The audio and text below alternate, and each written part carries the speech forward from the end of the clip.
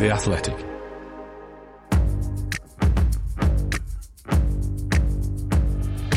Totally Football Show. Today, Frankfurt triumph in Europa League final shootout, leaving Rangers dealing with severe disappointment and a Lucien performance. We look back on Wednesday's game and the day a large corner of southern Spain turned Glaswegian. Check on Tuesday's events at the City Ground. Spot kicks as well and a dramatic finale to Forest v Blades. Also facing penalties, we hear from the High Court on the last day of the Rebecca Vardy trial. And we salute Blackpool's Jake Daniels. It's all coming up in this Totally Football Show in association with Paddy Power. Thursday the 19th of May. Good morning, listener.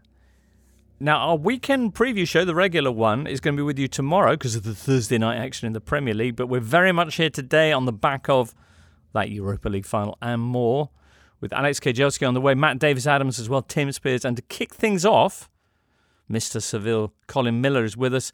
And in Seville, Jordan Campbell. Hello. Hi, mate. How you doing? Very well. Morning, Colin. Good morning, James. Thanks for having me on. Not at all, not at all. Jordan, what time did you get in? Well, we're actually staying in Huelva, so I think we actually get in about 3 o'clock, or 2:30, 3 o'clock. So it was a long day yesterday, but it was very dramatic. So it was a very long day, but it was an exciting final. Probably didn't go the way that we were hoping, but it was so close, to be decided by one kick essentially. So filled with drama. Yeah, I mean, how rare for a final to be decided on penalties. That's what only this and the Europa League last season, and of course the European Championships, and then the European Super Cup at the start of the season, that also went to penalties. Carabao Cup went to penalties, and also the FA Cup last weekend. So has there been a single final in the last 12 months that hasn't gone to spot kicks? The Champions League, I guess. It seems increasingly common, doesn't it? It seems like this is happening more and more. It almost feels like teams are more willing to settle for penalties. I don't know if that's a psychological thing, maybe especially when it gets into the sort of extra time period. And I think you noticed that last night, that almost throughout the game, maybe both teams were slightly restricted in the sense that they were a little bit almost too scared of making the mistake that cost the match, rather than sort of playing their normal game. And I guess that's just a normal thing with finals, especially when it's of this magnitude for these two teams. Yeah, an occasion which maybe they're not sure when they're going to have a chance like that again. Well, let's get on to the game then, and some moments of magic therein, decided late on Wednesday night by that extraordinary Raphael Borré penalty. Here's German comms. Borré läuft an, Borré schießt, Tor! Tor! Tor! Ja! Es ist real! Es ist wahr! Es ist der Titel! And for some Scottish commentary, how about the moment that Ryan Kent thought he'd won it for the Jers? It's a trap! Ryan Kent looks to have definitely given Rangers the goal they needed before Kevin Trapp gets a knee to it. I think that's the most difficult thing for Rangers fans to take, is that 118 minutes into the game, if you got offered that chance, it's right there in the palm of your hand to go and win the cup. And I know that the defender sort of managed to get a bit impede him slightly before he got his foot in it, but you just watched it and it sort of went slow motion. You thought, that's it, that's it there. I'm still not convinced I didn't actually see him score. I'm still convinced I saw him score, but it was one of those you blink and all of a sudden, Trapp somehow managed to dig the ball out. And the follow-up from Stephen Davis as well. Yeah, I think that was going in, Davis's shot, until it glanced off a defender's head. I think the referee actually gave it a goal kick, but when you looked at the replays, it looked like it was heading in.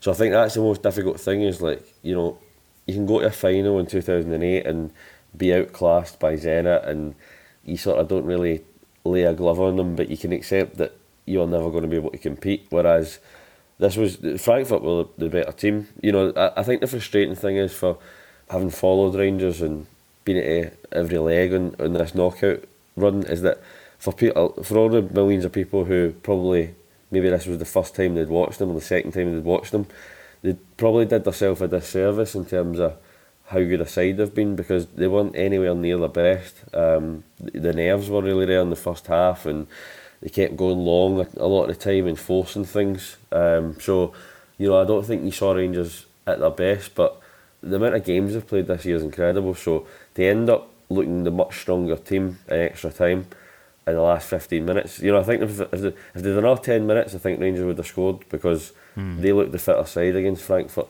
And I think Van Bronckhorst had managed his subs quite well to get some energy onto the park. But sometimes football's just decided by one or two kicks, isn't it? Yeah, and when it's against the German side, it tends to go their way. Yeah. It's funny, I mean, I don't know around you, but listening on the commentary in the UK, most of second half and extra time was spent calling for Aaron Ramsey to be brought on, but then after that penalty kick, not so much. I mean, if anybody's watched Aaron Ramsey at Rangers, then I don't think they would probably have wanted him to start in a Europa League final, because, you know, he's had a difficult couple of years in his career and he's not played much football, and I think you can see that in his performances. You know, I think the intensity of games has got the better of him at times. You know, there's certain occasions where it looks like you can still see in his head that he's thinking, but his legs aren't quite keeping up. And it's just one of those that I don't know whether it's because he's been playing such a high volume of football since he was 16. You know, there's a lot of miles on the legs, but I just didn't think he was an option to start. And you know, if you get 15 half an hour out of him for a bit of magic, then fine. But you want your best players, or your most reliable, experienced players to take a kick, and you know, Aaron Ramsey's the most experienced player in the squad. So yeah, it sort of summed up his time at Rangers, really. To be honest, it's just not really worked out. And Jordan, I was going to ask in terms of the signing of Aaron Ramsey. Obviously, that caught a lot of headlines, certainly outside of Scotland as well, and you know, obviously a huge profile signing. But is it an instance, you think, where if you look at Rangers' most successful signings over the years, and you look at who was on last night, the likes of Joe Aribo or Calvin Bassey, Glenn Kamara, even Alfredo Morelos, who's obviously out injured at the minute. These are all guys who were plucked from relative obscurity in terms of their background. They certainly weren't the highest profile signings at the time. They've all come in and made a really big impact. And I think you can see from the transfer policy that Rangers have had over the years that there's been a lot of structured thinking behind it in terms of how the squad's going to be made up and put together, and how the mechanics of it and how it's going to work. In terms of that, would this not have happened? Would the deal for Ramsey not have happened had it not have been in the sort of closing days of a transfer window? Well, I think, you know, the Ramsey signing was, you know, probably on paper the biggest signing since, you know, Paul Gascoigne had joined Rangers, and that's in terms of his CV and where he's coming from at Juventus. But you know, I think Ramsey was an exciting signing. It was a bit of a roll of the dice. You know, could he give us that short term injection of quality that might make the difference in 3, 4, 5 games and win us the league? And then, you know, I don't think anybody was thinking about Europa League at that point, but by the time he was actually fit, the league was already pretty much done. So it just felt you had that sort of foreboding, like, fear when he was walking up, because, as I say, he's not had much luck the last couple of years, and I don't know, sometimes just something builds in a player where you feel that nothing's going to go their way, and you know, I guess he's probably feeling like that as well. I think the other thing about it was he was the only player who missed. Normally in a shootout, there's at least a couple. I mean, the standard of the penalty was incredible. Like, yeah. I think Alan McGregor was lying on the floor for about 10 minutes staring at the sky, because this might be him bowing out there with Rangers, right. And he would always back McGregor to pull off a miraculous save. But I mean, Frankfurt's penalties were literally as perfect as you can get. So yeah, Rafael Boré's winner was, I mean, what a way to finish off, and particularly with the penalties being taken in front of the Rangers fans. Yeah, I think that the nerve that they showed was kind of extraordinary. You know, they well deserved to win it, to be honest, over the course of the game. But yeah, it's just that Ryan Kent chance. That's the golden chance, and I think that'll probably haunt him and this team for a long time, probably. But in the meantime, there's a big game coming up this weekend, no, Jordan? Yeah, there is. And that's what I'm saying. I'm not sure how you suddenly come back for such a huge disappointment like that to then focus on the Scottish Cup. But I suppose this team obviously had a breakthrough moment last year when they won the league without losing a game. But I'm sure they all really want to add to their trophy haul, because this is the last game before this team will probably be broken up to a certain extent, with players retiring out of contract, moving on or being sold. They've been together a long time, so I think this is sort of one last hurrah, and hopefully they can go out in a high, rather than the disappointment of losing 2 finals in a week. But I'm sure Hearts are watching this, rubbing their hands, thinking if they can make it really uncomfortable for Rangers and really get in their face, then there might be a bit of a hangover. So I wouldn't be surprised actually if Van Bronckhorst changes it up quite a bit, because I'm not sure how many of those players who have gone 90, 120 minutes and suffered that sort of emotional trauma will be able to put in a top class performance. So he might need to use the squad actually, which is far from ideal. But I think if they can get over the line, then that'll slightly help soften the blow.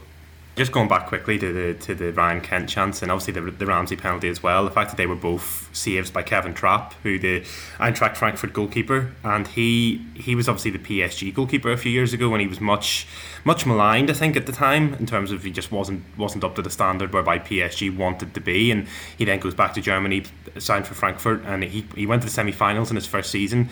And then obviously this year he was fantastic in the run, and he went back to the Camp Nou where he conceded 6 goals in that remontada in 2017, and he was magnificent in that game. He kept a clean sheet up until the 90th minute, until those late goals. But he's been an inspiration for Frankfurt, and I think it's probably worth giving him a quick mention just in terms of how important he was. Well, definitely. Well, in fact, Christoph Biermann's about to join us with the Eintracht Frankfurt perspective, a slightly different one on Wednesday nights. But Jordan, thank you so much for being with us. No problem, mate. Thanks for having me on. Not at all. Be well. And good luck for the end of the season and the summer, and we'll catch up with you soon. No, I will do. I might just need luck to get back to Scotland. I've got a long journey ahead. You're listening to the Totally Football Show, sponsored by Paddy Power and part of the Athletic Podcast Network. Christoph, thank you so much for joining us on this Thursday morning. It's the first time since 1997 that a German club not called Bayern Munich has won a European title, and the fact that it's Eintracht Frankfurt, not one of the big sides, entirely member-owned. How important is that? That's pretty important. I mean, we had in recent years we had a discussion about the what we call Traditionsvereine, traditional clubs, member controlled clubs, and especially the big ones were having a lot of problems, with Schalke going down to the second division, same with Werder Bremen, both coming up now, Hamburg still stuck in the second division, and others more. And here we have Frankfurt as an example of a Traditionsverein who is actually able to create a great story. And coming back, I mean, they have been troubled in the past. They have been going down to the second division. They had money problems and so on and so on. And they recovered from it. And now it's in Sevilla. They had their biggest day in their history. And so that's very special.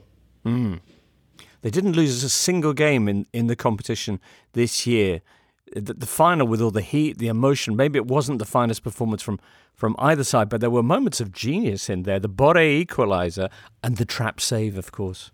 Yeah, this Eintracht Frankfurt team, it's not full of outstanding players. So where you would think that Real Madrid or Liverpool or Manchester City are queuing up now to buy these players. And funny story with Filip Kostic. I mean, before the start of the season, he went on strike because he wanted to leave Frankfurt. He had an offer from Milan, and he wanted to go to Italy, and he was on strike. And normally you wouldn't expect somebody like him in this kind of situation to recover so spectacularly. So normally there is this kind of sour thing. He is not happy. We are not. Fans are not happy with this kind of players when they want to strike their way out of a club. But now it's probably he is the key player for the team. And yesterday, with delivering the cross for the equalizer, he was a key man. So one of these funny twists, and another one maybe Sebastian Rode, who had this very early head injury. I mean, all football fans are loving the players who run around with this kind of turban, and and he was saying afterwards, I was immediately thinking of Schweini, and right. He was immediately thinking of Bastian Schweinsteiger in the 2014 World Cup final, Germany against Argentina, where he also had this very early injury and was like bleeding to victory. so that's some nice heroics there. Oh, absolutely. We all love seeing that. It's going to be pretty special for German sides in Europe next season. You got, 5 in the Champions League and 8 in European competition in total? Yeah, that's true. So it's these 4 normal stopped, and the winner Eintracht Frankfurt gets the extra spot like Villarreal last year, and there are two teams that will be going to the Europa League. That's Union Berlin and Freiburg, and Cologne to the Europa Conference League. And Christoph, finally, there have been difficult times for Frankfurt. Do you see this now as being the start of something big for one of German football's possibly sleeping giants? Yeah, it reminded me yesterday, or also in the weeks before, it reminded me a bit of Borussia Dortmund when Klopp came in. So, Borussia Dortmund winning the Champions League in 1997, and then almost going bankrupt in years to come, and then came Jürgen Klopp as a kind of savior who woke up the whole club, and winning the German championship, and in the end coming to the Champions League final, unlucky losing to Bayern in 2013. So I don't want to say that we will see Eintracht Frankfurt in the Champions League final in some years, but the atmosphere around this club is similar. I mean, we have talking extensively about this 10,000s going to Barcelona and everywhere else, and these 50,000 going to Sevilla yesterday, and that is something also Borussia Dortmund at that time had, like overwhelming the stadiums where they were going to, and that's something special. And let me add some last thought on it. I think this whole atmosphere around Eintracht Frankfurt and why it is so appealing, especially here in Germany, is I think there is a kind of longing for togetherness, for a community, for shared emotions that we didn't have so long in the pandemic. And I mean, Germany was the last of the big football nations where the restrictions were lifted. So it's not that long ago. And I think everybody has a feeling that you have to catch up in a way, and Eintracht Frankfurt in a way is doing it for all of us, and I think that's one of the reasons why they are so much loved right now. Christoph Biermann.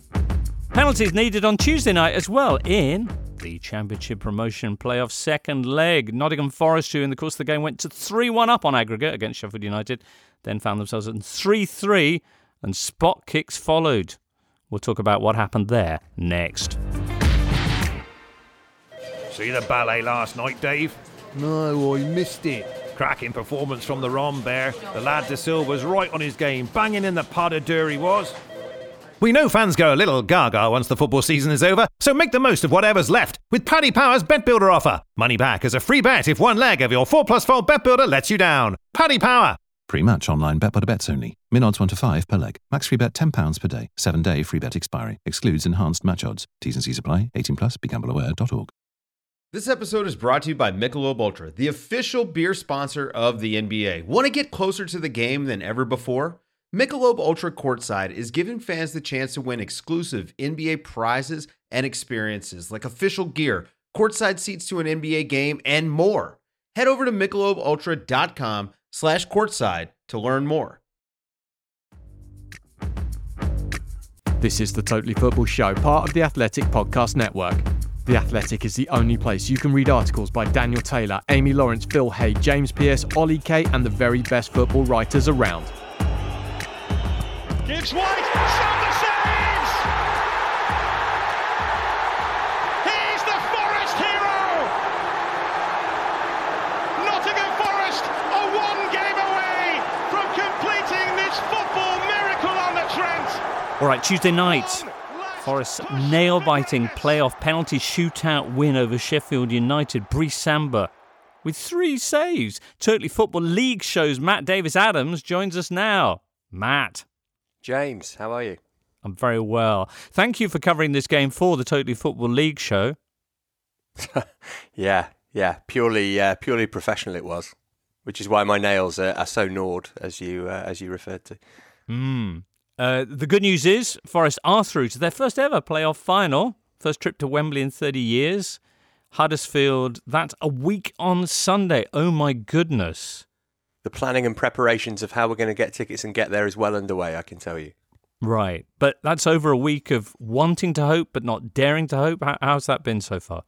Yeah, I sort of feel like, and I think this was borne out by the celebrations and the pitch invasion, which I'm sure we'll come on to the bad aspects of that, but it almost feels like, not that the job is complete, obviously you couldn't say that in a playoff final, but as you mentioned, 30 years since Forest have been at Wembley, never ever been in a playoff final, and absolutely nothing to celebrate in the last 23 years. No cup runs, no playoff finals, very few times where it looked as though the team were even playing in a cohesive manner, and I think that's why you saw the excessive celebrations that you did on Tuesday. Plus, we'd been through 120 minutes plus of absolute torture.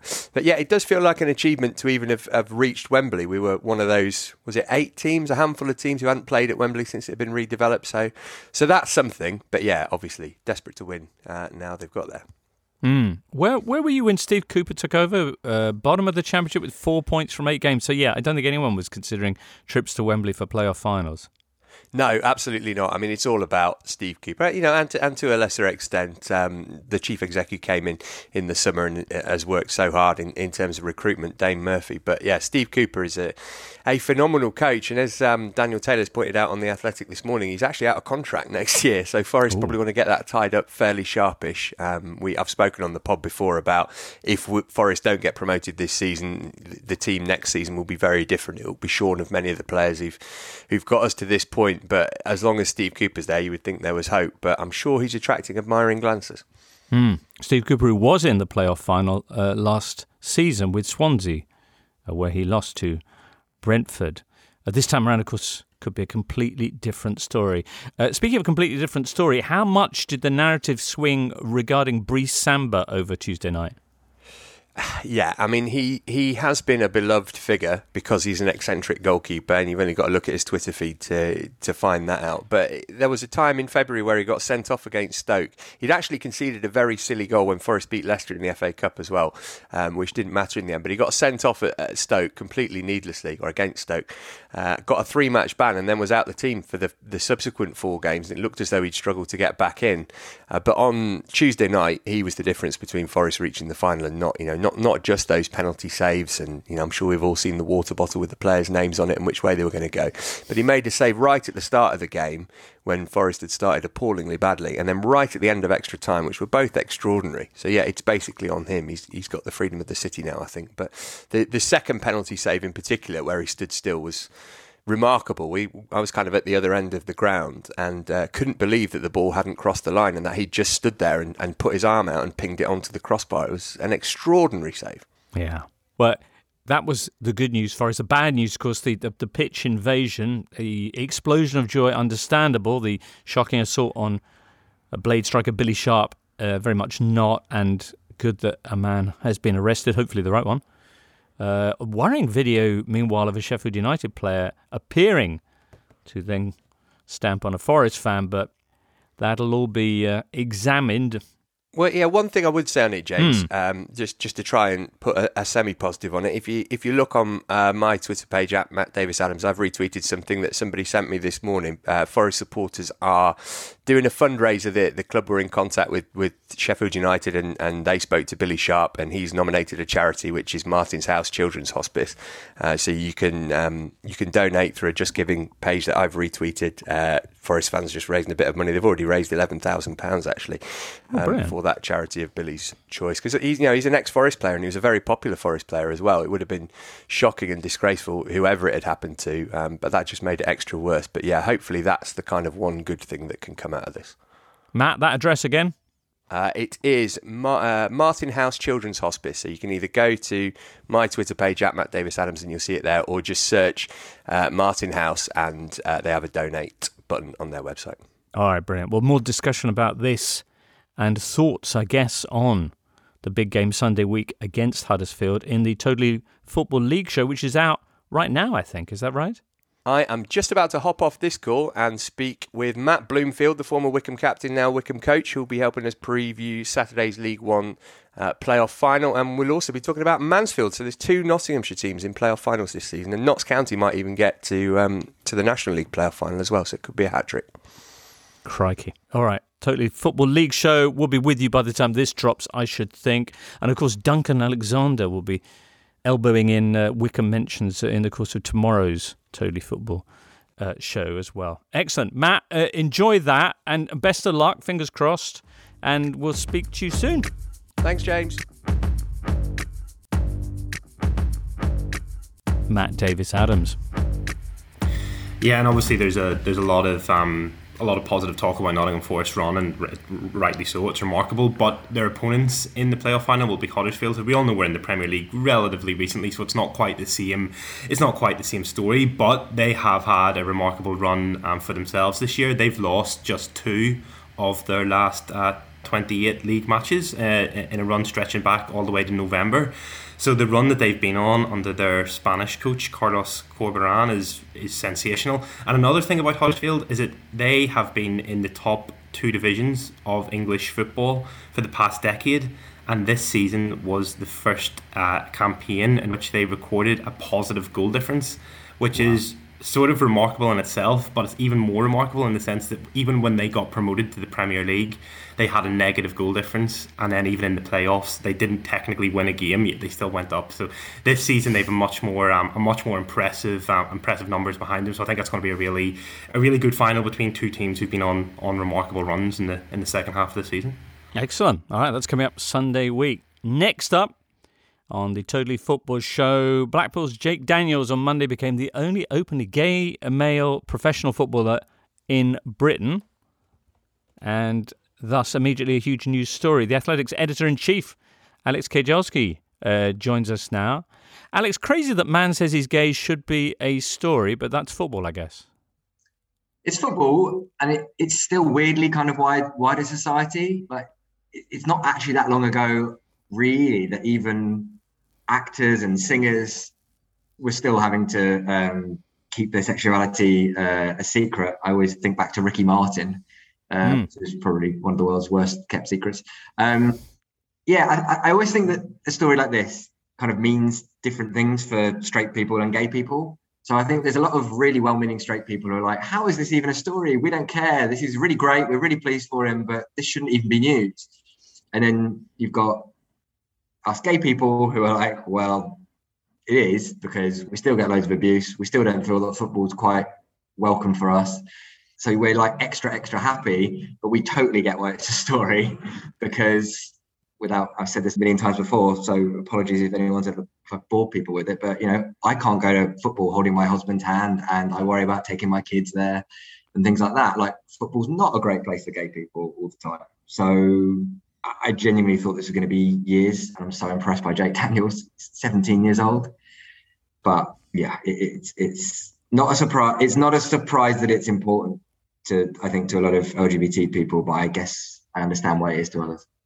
Within the context of football, of course, there are loads of footballers are gay, but a huge that one has now felt that he's comfortable coming out and or has the courage to come out and say so, and hopefully that we can move beyond the kind of don't ask, don't tell culture, which seems to exist within football, and particularly important, I guess, given other events this week, Alex. The story in Ligue 1 with Idrissa Gueye, who didn't play in Paris Saint-Germain's fixture last Sunday when Ligue 1 was doing a league-wide LGBTQ plus rainbow numbers on shirts initiative. And debate there, the French League have written to him asking why he didn't do it. But in the meantime, massive support for him from his Senegal teammates and from the president of Senegal as well, saying that his religious beliefs should be respected. Football's in this weird kind of almost schizophrenic position now where you'll have clubs like PSG supporting these initiatives, but owned by states like Qatar where homosexuality is illegal. I mean, it was such a reminder, that story, following on from the Jake Daniels one, that there's a long way to go. But it's so complicated, right? Like, football is this global sport played by people from around the world with lots of different views and beliefs and upbringings. And like, I'm still trying to work out like where I stand in this, in terms of, should people really be like dragged kicking and screaming to support something that they don't believe, right? It's a really complicated question. I have an issue that I get that the clubs as commercial entities are like, right, we're going to try and do our best and support something, right? And it's better than not doing it. But it's also really easy to turn your club Twitter handle rainbow and put out a statement at a time when everyone else is putting out a statement, and then seemingly incredibly hard to criticize your player or back the LGBT community when it actually matters. Like, you know, Ismail Assar at Watford, you know, was supporting Gueye in his stance to sort of choose. Okay, fine. That's a really tough conversation. But Watford didn't come out and say, we as a club disagree with Sarr's statement and we back LGBT people. They didn't even name him. And it's, the clubs are very quick to do the things that they're supposed to do when they get praise, and very slow to do what they need to do when there's actual homophobia. Although I think Patrick Vieira this Thursday morning has said that he will be having a conversation with Kouyate, who also expressed his support for. Yeah, I think Vieira, you know, came across pretty well, and that he said he'd have a conversation.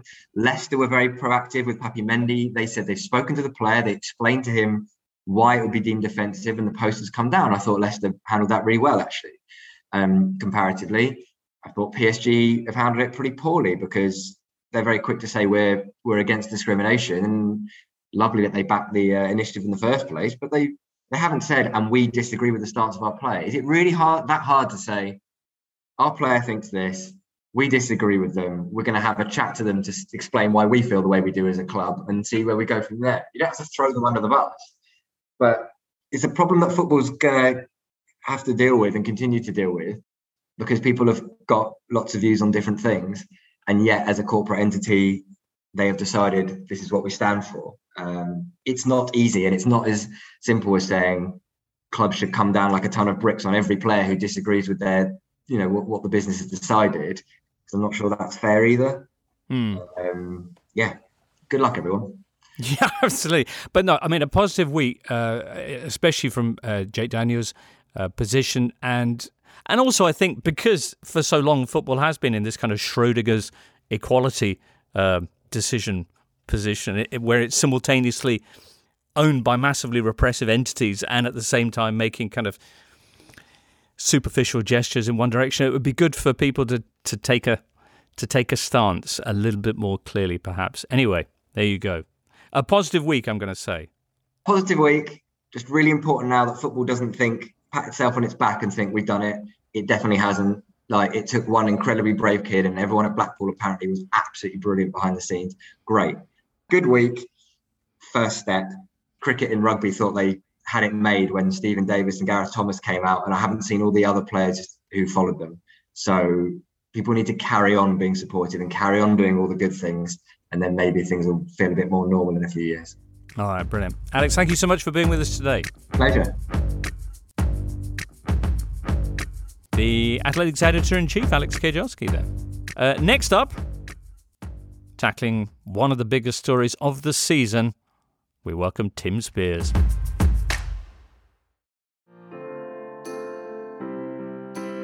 This episode is supported by Season 3 of FX's Welcome to Wrexham. Celebrity owners Rob McElhenney and Ryan Reynolds' small-town Welsh football club has finally been promoted into League Two after 15 seasons in the National League. Dedicated staff and supporters celebrate the city's return to glory while bracing for the newfound challenges that come with being in a higher division. Will Wrexham AFC stand up to the challenges and rise again into League One? FX is welcome to Wrexham. Catch all new episodes Thursdays on FX. Stream on Hulu. Looking for an assist with your credit card but can't get a hold of anyone? Luckily, with 24/7 US-based live customer service from Discover, everyone has the option to talk to a real person anytime, day or night. Yep, you heard that right. You can talk to a real human in customer service at any time. Sounds like a real game changer if you ask us. Make the right call and get the service you deserve with Discover. Limitations apply. See terms at discover.com/creditcard. You're listening to The Totally Football Show in association with Paddy Power. And with Paddy Power, if something doesn't go quite to plan, you can get your money back as a free bet if one leg of your bet builder lets you down. Which is excellent news for Everton fans when they make their Lampardian transition from serious to funny to serious once again. Pre-match bet builders only. Get your stake back as a free bet. Minimum 4+ legs. Maximum free bet is £10. Excludes enhanced match odds. Online exclusives and T's and C's apply. It's the 19th of May, listener. On this day in 2013, what happened? Sir Alex Ferguson took charge of Manchester United for the last time in the league. Do you remember? After 27 years as manager. It was the end of the season.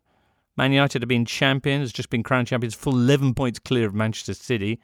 And they signed off by putting 5 goals past West Brom. West Brom also put 5 goals past Man United, uniquely, because it was the only time in the Premier League's history that scoreline, 5-5, has ever been recorded. Woohoo.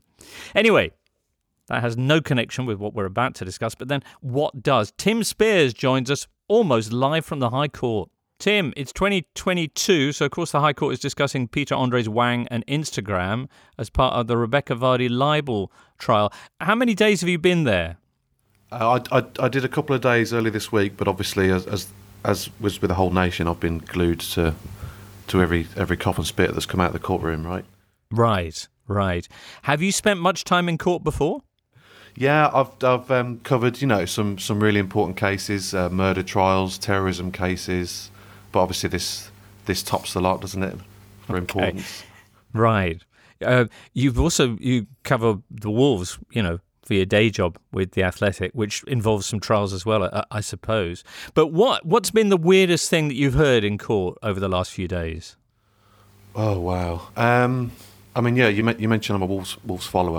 I always thought having Steve Bull's number in my phone would be my career highlight, but obviously hearing Colleen Rooney talk a courtroom through how to create a story on Instagram, was quite something. Just the kind of theatre of Rooney versus Vardy, the footballers, was really something to witness this week. Rooney basically brought up a meeting that the pair had at Euro 2016, allegedly, where Wayne had to tell Jamie to calm down his wife over the column that she was writing in The Sun during the tournament. Now, Jamie knew that Wayne was going to say this. Witness statements had been sort of dished out some time ago. So it seemed quite pointed that he was there in court, sat 10 feet away from him and staring right at him. And then Jamie later put out a statement saying that what Wayne was saying wasn't true in his eyes, and that no such meeting happened. So yeah, it's been a trial of a lot of titillating revelations, really, in this very esteemed courtroom where there are far more important things going on. But it has been fascinating to watch. By the sound of it, quite a seismic kind of fracture there in between two of the pillars of the England game. When is the trial actually over, Tim? So it's due to finish at some point on Thursday, but the judgment actually probably won't come for a couple of months. Right. So the judge will be doing that on Instagram by saying the winner is ... She'll be selecting who can view her stories, and Rebecca will be able to view the judgment just on Instagram. So that's what I'm told will happen. Okay. Are there, beyond the just bizarreness of it all, are there serious questions here in a football sense? He said, struggling slightly. I haven't asked myself any. and I don't think there are any. I mean, it is just completely bizarre, as you suggest, this sort of clash of banal celebrity tabloid culture with these very intelligent, high class, well paid lawyers. You've got Quentin Letts and Lizo Mazumba in the same courtroom, which I'm sure that's never happened before. Two journalists at opposite ends of the news spectrum. So no, I haven't asked myself any serious questions yet. I don't think there are many to come. Okay. But in terms of the verdict, obviously, we're not in a position, I think, legally to discuss what the verdict might be. But I think, apart from Peter Andre, the other big loser of this is Rebecca Vardy. Yeah, I mean, it's not a jury trial, so there are different aspects to in terms of the court reporting. You know, the judge will sort of lock herself away, I'd imagine, for a couple of months. And cry. Reading through thousands of text messages and viewing Instagram stories and maybe sort of gazing out of a window, wondering what she's doing with her life this summer. But yes, in terms of people might not be aware, Rebecca Vardy has actually brought this case to court, and the Rooneys have said throughout they just don't want to be there at all. To which I nodded along in court, it's basically, despite the fact it's Vardy who's brought this case, it's basically up to Colleen to prove that her allegations, which famously came out in October 2019, are correct. So she's talked us through her sting operation, as it's been called repeatedly with straight faces, and her investigation. So yes, but in terms of who's come out of it very well, yes, I'm sure people have seen things about stories being leaked from the Leicester dressing room about Danny Drinkwater and Riyad Mahrez, suggested to come via Rebecca Vardy or her agent. So whereas Colleen and Wayne have put on a very sort of defiant front, smiling at journalists, opening doors for people, whereas the Vardys just sort of maybe seem a little bit embarrassed to be there. So they haven't come out of it very well. Indeed, Tim. What a lovely report that is, though. Many thanks for being there so we don't have to. Just for you. We'll catch up with you with breaking news of the verdict whenever that comes. Can't wait. All right, and maybe some wolves if that's before. That would be nice. Yeah. All right then. Best of luck, Tim. Thank you. The Athletic's Tim Spears. Well, there you go, Colin. It's been a broad-ranging discussion or set of topics on today's Totally. Do you feel enriched, illuminated? Wide ranging, certainly tying up a lot of loose ends. Very end of season feel to it with the odd final penalty shootout thrown in. So yeah, typical end of season podcast. I think very Indeed. good. Not quite the end of season though, because there's the final day drama of the Premier League amongst other things. And tomorrow, aka Friday the 20th, we'll be back in the Totally studio, notional though it is, with Duncan Alexander and Charlie Eccleshare to preview the final round of fixtures. Do join us for that, listener, out sometime around Friday lunchtime, UK time. Colin, many thanks for being with us today, along with all our other guests. Producer Charlie, thanks for sticking it all together, and you, listener, for providing an outstanding pair of ears. We'll be back tomorrow. For now, from all of us here, it's goodbye. You've been listening to The Totally Football Show, part of the Athletic Podcast Network. Listen ad-free on the Athletic app and discover bonus content by following The Athletic UK Audio Plus on Apple Podcasts. Find out the very latest subscription offers at theathletic.com/totally. The Totally Football Show is an Athletic Media Company production and sponsored by Paddy Power.